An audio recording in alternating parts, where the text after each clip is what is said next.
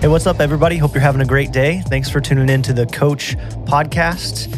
I'm here today with Eric Warris, and again, on the bonus episode, we've got Dr. David Yee with us. What's up, man? What is going on? Now, sorry, I just cut Jared off. No. Because I have to know. This has been bothering me as I consider what you do for fun. The very first time you were on, we talked about you do like Ironman triathlon kind of stuff, which I have incredible respect for and no desire to do myself. You just a couple weeks ago-ish completed the like 200-mile one mission bike ride thing, right? Man, that's a long way to ride a bike. It is. What I have to know here on the podcast for everybody, because I have heard, this might be one of those things you learn on the playground, but I have it on semi-good authority that marathon runners will at times soil themselves during a race. Yes, they will. Okay, sounds great. Also a reason why I don't do that. I have to know if it is the same thing for long-distance bike riders. It can be. It definitely can be, right? Okay. Because sometimes you're out there in the middle of nowhere and there's no place to go, and you've been living on nothing but like energy gels, right? Yeah. And you might have like 6 or 7 of those suckers in your system, and sometimes your body just doesn't agree with those things. But if you really want to get all up in like the awkwardness of being a cyclist, Yes. it's not about the diarrhea. Okay. It's about the chafing. Right? If you start talking about chafing, every cyclist will have stories about like what saddle works best for them and what butt cream is most appropriate to help you with it. Right? Wow. Yeah. So so just so I'm picturing this correctly, not that I want to picture it, you're telling me that a whole like fleet of these bike riders could be just pulled off to the side of the road, applying butt cream to deal with their massive chafing issues. Yes. There's actually, if in our gear bags that Bike Fight Poverty gave us this weekend, you would actually find a purple and yellow tube donated by a bike shop called Chamois Butter, right? Chamois butter. Now, chamois is the name of the sewn-in diaper that is built into every pair of bike shorts, right? It's like a little diaper that's sewn into the bottom of the bike shorts to give you extra padding. Right? Oh, okay. I was going to ask it's for what padding. it was for. It's not for pooping. It's for padding. Okay. And chamois butter, B-U-T-T 'R, butter. Naturally. Right, is, well, you know what it's for. Just helps things glide It a helps little things, better. like stay smooth. Like you want. I could just sense the unsubscribe button being clicked right now. Yes. I must have downloaded the wrong podcast. This is not what I. Well, you want to tuned talk in about for. diarrhea? I mean, is this really worse than that? This is youth ministry. If you're not comfortable talking about diarrhea or butt butter or whatever it was called, I don't know that you can be a coach long term. Yes. So, That's awesome. I have never pooped myself riding a bike. That for is the record. That is a very good disclaimer Congratulations. to I've put in also there. never pooped myself during a marathon either. Man, what So- about a long distance swim? I've never pooped myself during a long distance. But if you did, no one would know. If there's going to be a time to do it, that would be the time, right? I'm pretty sure the guy behind you in the pool would know. This is a terrible conversation. Why This are we recording this might be my favorite conversation we've ever had on the podcast. And I will talk about this for the next 30 minutes unless Jared rights the ship right now. Well, I think just on the noble side of things, that's awesome. That how many years have you ridden the One Mission Bikes Fight Poverty? This is my 5th year. So Yeah. 5th year Bikes Fight Poverty. Yeah, and you raised $250,000. Yeah, the team, Bikes Fight Poverty, raised $250,000 this year. So that's the biggest year that they've ever had by far. You know, nearly double our previous record, I think, somewhere in that ballpark. So $250,000 in 1 year, all for putting deserving families in stable housing. You know, trying to build up the communities that are supported by One Mission. I know that One Mission is an organization that a lot of people are familiar with. Something that I just got back this weekend from the build trip that was associated with that ride. So raise the money, go down, help build some houses. Super good time. That's awesome. And you're a foreman on those houses, so you're like telling everybody how to build them. Yeah. You're a doctor. You are a foreman, a bike rider, going, an keep going, Iron Man. What can't you do? A true Renaissance man. Apparently, be humble. I can't do that part right now. Well, let's get on to the subject matter. Today, we wanted to circle back to just the topic of mental health, since we do have a psychiatrist with us.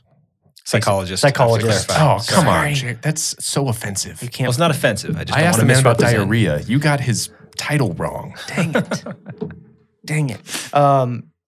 Mental health has been such a big topic around CCV the last year, and the Press On campaign is pretty incredible. And one of the things that we wanted to just circle back to, again, in anticipation for what we are going to experience this summer with our students at camp, we just really anticipate some tough conversations as our students unpack what they've been going through. And I think, mental health will continue to come up. So one of the questions we wanted to dive into today is just talking about the difference between depression, grief, and sadness. Sure. Yeah. And I'm thankful that we're having this conversation, like genuinely. Like I feel like people are starting to get more comfortable talking about therapy.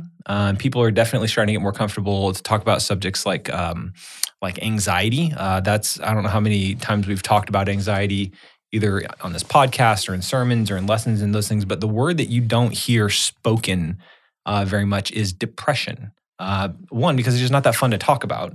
But two, because there's still a lot of shame and there's still a lot of embarrassment that comes from admitting that you're depressed, or from it's still something that people kind of talk about with like hushed tones sometimes. So if I have a chance to have a platform to kind of talk more openly and more honestly about what depression is and how it affects us, how it affects teens, I'm thankful for that opportunity. But as far as so you asked the question, what's the difference between sadness, grief, and depression, right?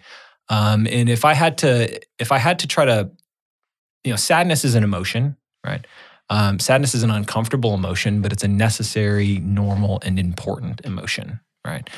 Sadness is something that tells us that we've lost something that means something to us, or that we feel like we're about to lose something, and emotions need to be felt. When you lose something, you're supposed to feel sad, or whether you've lost a relationship or you lost a person or whatever, or maybe you've just lost a hope or a dream of something that the way that you thought things were supposed to be. So you've lost something important to you, and then the emotion that I feel is sad, right? Everybody feels sad, right? Some of our biggest mental health problems come when we refuse to feel sad, right? When we deny ourselves the ability to feel sad, when we try to cover it up with some sort of coping mechanism or some sort of escapist kind of thing, or some sort of denial kind of thing that we're doing to try to pretend like it's not there. But when we refuse to feel sad, the sadness doesn't go away. And then we're responsible for keeping up whatever coping thing that we've been doing to try to keep that sadness from ever coming up. So giving yourself permission to feel sad is an important thing. But so sadness is just an emotional reaction to something, right? Grief is when you take that sadness and you go down to a deeper level, right? Because now I haven't just lost something that was transient. I've lost something that was integral to how I see my life, So the death of a loved one is the most obvious example of a time when a person experiences grief, because this is a relationship that was integral to my life. This is part of my family. This is part of my safety. This is part of my world. And now I've just lost something that I'm going to miss, And so grief is not only the sadness that comes from that loss, but it's the adjustment to a new life without that thing that used to be a consistent part of it, right? And sometimes that can take a long time. You can grieve all kinds of stuff. In adults, we sometimes will grieve the loss of a job. Sometimes it'll be like grieving the loss of a pet. In our family, we had a dog pass away last year, Dozer. That was really hard. It was really hard for our family to go through, just because he was a consistent part of our life for 12 years. And the way that grief shows up is all of those moments where he would normally be present, right? Now he is no longer present, and that reminds me of the sadness. That's grief, kind of in a nutshell, is this adjustment to something that used to be there. Now it's not there anymore. Right?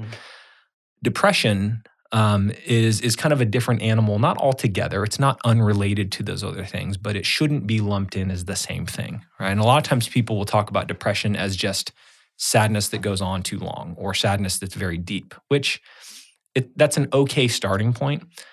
But a lot of times when a person is talking to you about depression, it's not that they feel sadness all the time. Most likely what they're experiencing is an absence of feelings, like something like an emptiness or a hollowness or a hopelessness or a despair, something much more like soul violating than just plain sadness. As a matter of fact, for a lot of people who are depressed, to feel sad would be a step forward because what they normally experience is not much at all. Depression can take on a very clinical level, where I don't have the energy to get out of bed. I don't have the will or the motivation to engage in my daily life. It can affect sleep. It can affect appetite. Sometimes it needs to be treated medically. Very often it needs to be treated medically. It can't just be something that you just tough your way through. There is a big difference between these things. They can't all be treated in the same exact way. How can for a coach dealing with a teenager, it's a group of people prone to emotional swings at times, and at times just moodiness. Like, I remember being a teenager listening to angry or sad music and just pouting in my room for reasons I can't remember at this point. How does a coach navigate with a student? Okay, is this kind of run of the mill? This guy's sad today versus this person has something going on. Well, yeah, that's a really good question because teenagers are typically more emotionally volatile than fully developed adults. One of those is because they haven't developed all those maladaptive coping strategies to hide all their emotions yet. So they come up to the surface, or if we're putting it in a more positive way, they haven't developed the healthy expression skills and the healthy coping skills to try to deal with those emotions when they come up. So teenagers can sometimes be more raw, right? And so how do I figure out what's normal teenage moodiness? The first thing that I would tell anybody is if your first instinct is to dismiss it as normal teenage moodiness, then you've probably messed up. Like you probably missed the point of the conversation. You know what I mean? If I see them sad, even if it's just something that I know is just a transient thing that's just part of their hormones or whatever, they still need to be comforted. Talking about like emotional repression or something like that, if especially talking about like a teenage boy or something like that, if they express their sadness to you and you dismiss it and just say, well, this is just normal teenage moodiness, it'll go away, go play football, right? Or go goof off with your friends, just tell jokes and cheer yourself up or something like that. You have handed them that prescription that says that your sadness is not okay, right? Get rid of it as soon as you possibly can. And that's what develops into this like adult inability to express. Or what would be more stereotypically put like on a female kind of lens. Teenage girl comes to a coach and says like, I'm sad or I'm just like tearful all the time. And that just gets chalked up to drama. You know what I mean? It just gets dismissed as like immature drama or something like that. What you've basically taught them is that the things that are important to them shouldn't be important or that the way that they feel is wrong or bad.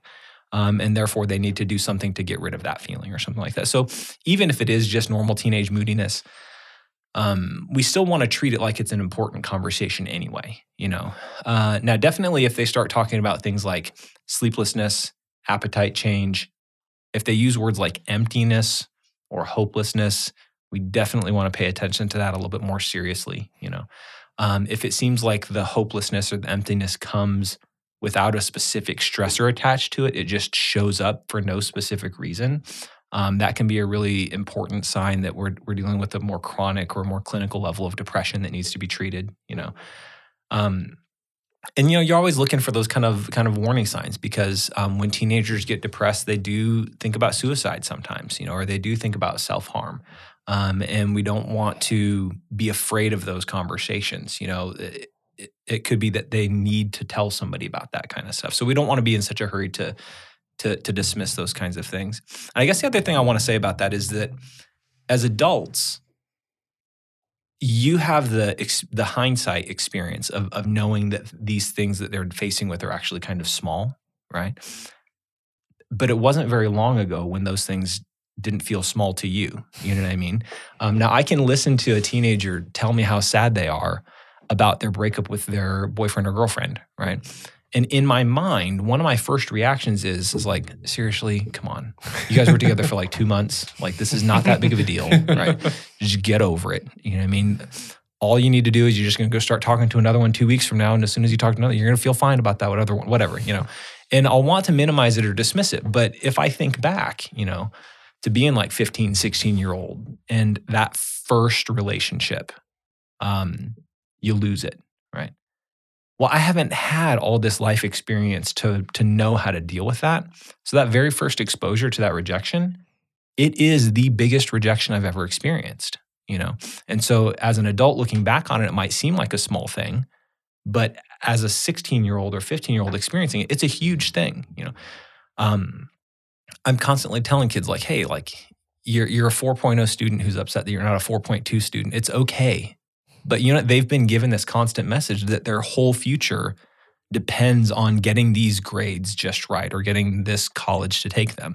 And so they believe that if they get a B on a test, they have just destroyed their whole future. You know, so what something in hindsight to us looks like no big deal, to them it really is a big deal. You know, and so we still want to give them the platform to take them seriously, even if it just does seem like normal teenage angst kind of things. You know what I mean? Yeah.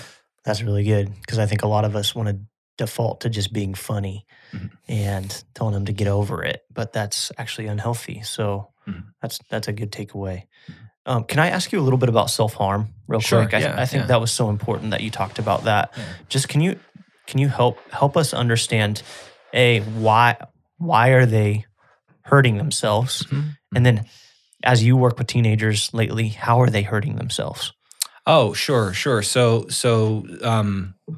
as far as like, talk about the how first and talk about the why second, if I can. So, still the most common and most obvious form of self-harm is self-injury through cutting. You know, cutting yourself on your legs, cutting yourself on your arms. Sometimes this will be in the forms of a few very significant cuts. Other times it will be in the form of several like small cuts, lots of scratches, those kinds of things, right?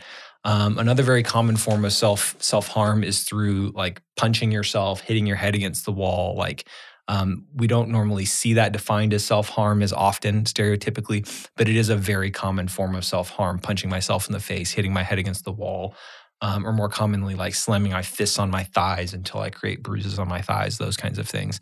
So that's a real common form of self-harm. And then like broad spectrum, there's lots of other things that you consider self-harm, like depriving yourself of food, like those kinds of things. But I think the main thing that we're focusing on is like the cutting and the sometimes burning, sometimes like punching yourself, those kinds of things. But as far as why, it's a good question with a complicated answer that I'm probably going to oversimplify, right? But in my experience and in the research, there's a handful of different reasons why people will tend to cut, right? Very rarely does that cutting have anything to do with suicide, though, right? Most of the time, a person is cutting to relieve pain, which sounds counterintuitive, right? Yeah. Because it's inflicting pain, obviously. They don't necessarily cut as a desire to want to die. Which I guess there's a few examples where sometimes that could be the case, but very rarely is that ever the case. So a couple things that you might experience. One might be, we talk about that numbness, that emptiness, or that void that comes with feeling depressed, right? So a person who's had a long period of feeling empty or feeling nothing will want to feel something, right? So perhaps the only way they can feel something is to inflict it in a physical way, which will cause an adrenaline reaction, which is an emotion, right? And so if I've got a long period of time of feeling nothing, cutting can actually feel like a relief because it reminds me that I'm alive and I'm still human and I still have feelings, right? Probably the most common reason why a person cuts themselves is to relieve pressure, right? I have too many emotions. I have too much going on inside my head. I feel like I'm swirling. I feel like I'm about to explode as a balloon has just kind of like reached its maximum capacity. I feel like it's about to pop, right? And what most people who do non-suicidal self-injuring or cutting, as we're referring to it, is they feel like if I cut, I will experience a release of pressure, right? Which is actually the emotional experience that they have. And the bad news is that it actually works, right? So you experience this physical pain, your brain stops focusing on the emotional thing and focuses on the physical thing, and it can kind of down-regulate, and now I feel the pain, I feel the sense of relief. And for a short period of time, they have this wound now, but they kind of feel better for a little bit. And that's the reason why they go back to it, is because in the short term, it works. Obviously, it's very maladaptive, and we want to find better coping skills than that. But they do it because it gives that relief of pressure. And then the third reason, which is kind of, I want to say this in the correct way, right? It actually is to get attention, right? Now, I don't like calling it that, because oftentimes an adult will hear that a teenager is self-injuring to get attention, right? And their immediate reaction to that is then, well, we need to ignore it, or then it's not important, or then it doesn't matter. They're just acting out to try to get attention or something like that. But if a kid needs attention so bad that they're willing to injure themselves to try to get you to pay attention, then we should pay attention, right? That's a very clear message that they're trying to send, right? Or another way that you can try to put that, like, I need to show you how serious this is, right? Like, I've tried to use my words, I've tried to use my behaviors to communicate to you how bad I actually feel, right? And you're not getting it. Like, you're clearly not getting the in my room crying thing. You're clearly not getting the emotional outburst kind of thing. What do I have to do for you to believe that I'm really hurting? How about this? Like, you'll believe this, right? And that actually also works, because you'll very often find in a family system that has dismissed or ignored chronic depression, once that kid crosses into self-injurious behavior, now they're taken serious. Now they get therapy. Now their parents actually check in on them or figure out what's going on, which is that attention seeking? Yes. But that doesn't mean we dismiss it. That means that there's something we need to be paying attention to, right? So I hope I didn't like cutting is something that a non-professional can see and get really startled by, right? I think that's actually part of the point of it, is how startling it is, right? But if you come across a kid who has some kind of self-injurious behavior, the first thing to do, you want to first check and see, like, is this kid like bleeding out? Do we need to give them immediate medical attention, right? But then a helpful question that you can kind of ask is like, what does that do for you? What's the need that meets inside of you? And get them to see if you can get them to express that. And that is definitely a case if you've got a kid who has some sort of self-harming behavior.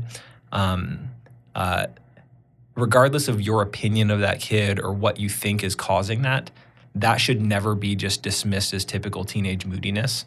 That should always be somebody who's followed up with a student pastor or referred for counseling, or some sort of next step be taken. Because even if they were just copying their friends, right, it's still an important thing that should never be just skipped over. Yeah.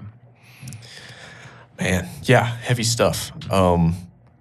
Shifting gears a little bit, kind of going back to the beginning where you talked about grief. Mm-hmm. Yeah. How our students are going to experience various levels of grief over the course of our time with them.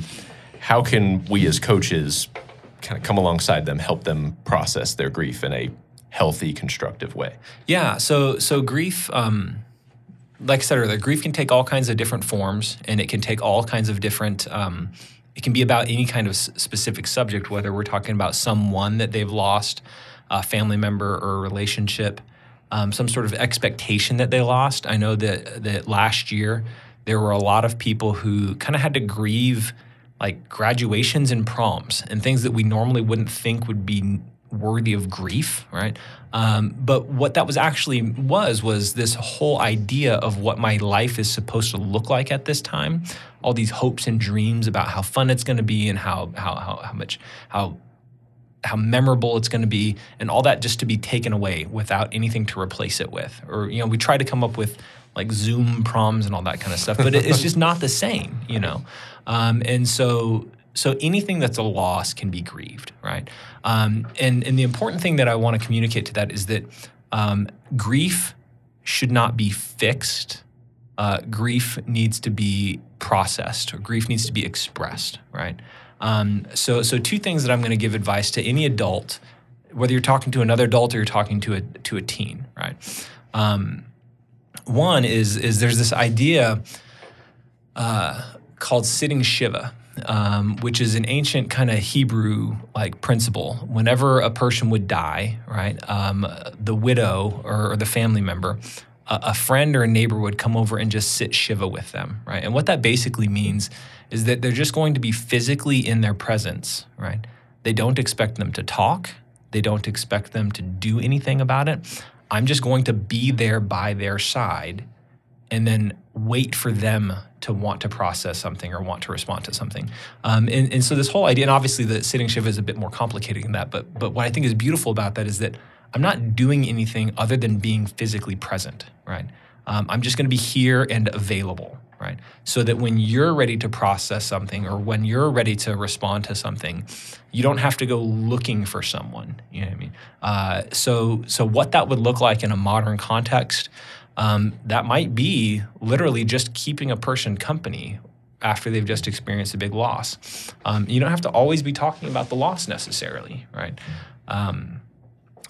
Just being there, that's fine, right? And especially being there in a way that puts no expectation on them to entertain or to engage. I'm just sitting next to you, right?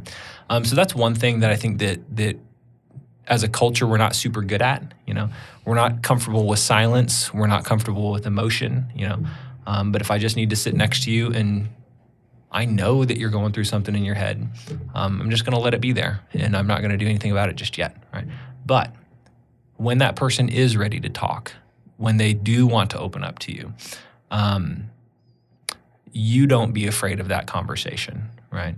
A lot of people will start to feel like they are unequipped to handle a grief conversation. You know, this needs a parent, this needs a professional, this needs a pastor. No, it doesn't, right? It just needs another human being, right? That's what it needs, is another person, right? And so don't be afraid of that conversation.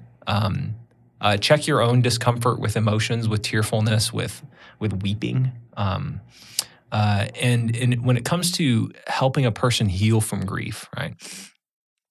You don't want to try to do things to cheer them up, right? That's not the point, right? That can be a temporary Band-Aid that helps get them through some rough moments. But just cheering them up or just trying to get them over it, that doesn't actually help the grief go away, right? If I do something to distract me from it, then the grief stays stored inside my body, you know, and then it comes out later in very, very painful ways, very, very confusing kinds of ways. So you get them to tell stories about, you know, especially if we're talking about somebody that you've lost, you know, get them to talk about the memories, you know, what was that person like? What do you remember about spending time with them? What were you hoping for? What were you looking forward to? You know, like those kinds of questions. Get them to talk about whatever it was that they're thinking about, right? Get them to talk about their feelings, you know, talk about sadness, talk about like, even if it's repetitive, sometimes it can be over and over again, just saying the same things. That's okay, right? When it comes to reprocessing something, as humans, we need to verbally express it. Like, and sometimes we need to verbally express it over and over and over again. And so it's like, hey, dude, you've told me this story 15 times. I don't care. Maybe they need 17 times, right? And if you could just hang in there for those extra 2 more times when they tell the same story, that's what their brain needs to feel satisfied and then not need to go over it again, you know? So get them talking, ask them some questions that get them to talk, right? Be comfortable with whatever emotions and whatever pace they take it, you know?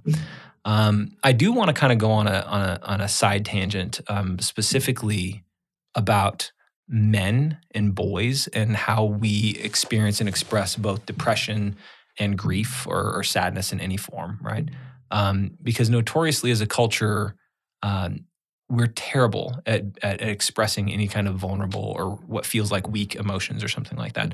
And so most likely, if you're working with an adolescent boy, and you might need to, if you're a man listening to this, you might need to check this in yourself too, because I know that this is a thing that I struggle with personally, is we find ways to cope with our depression through action, right? And so what's very often going to come out is a very driven, competitive kind of spirit, right?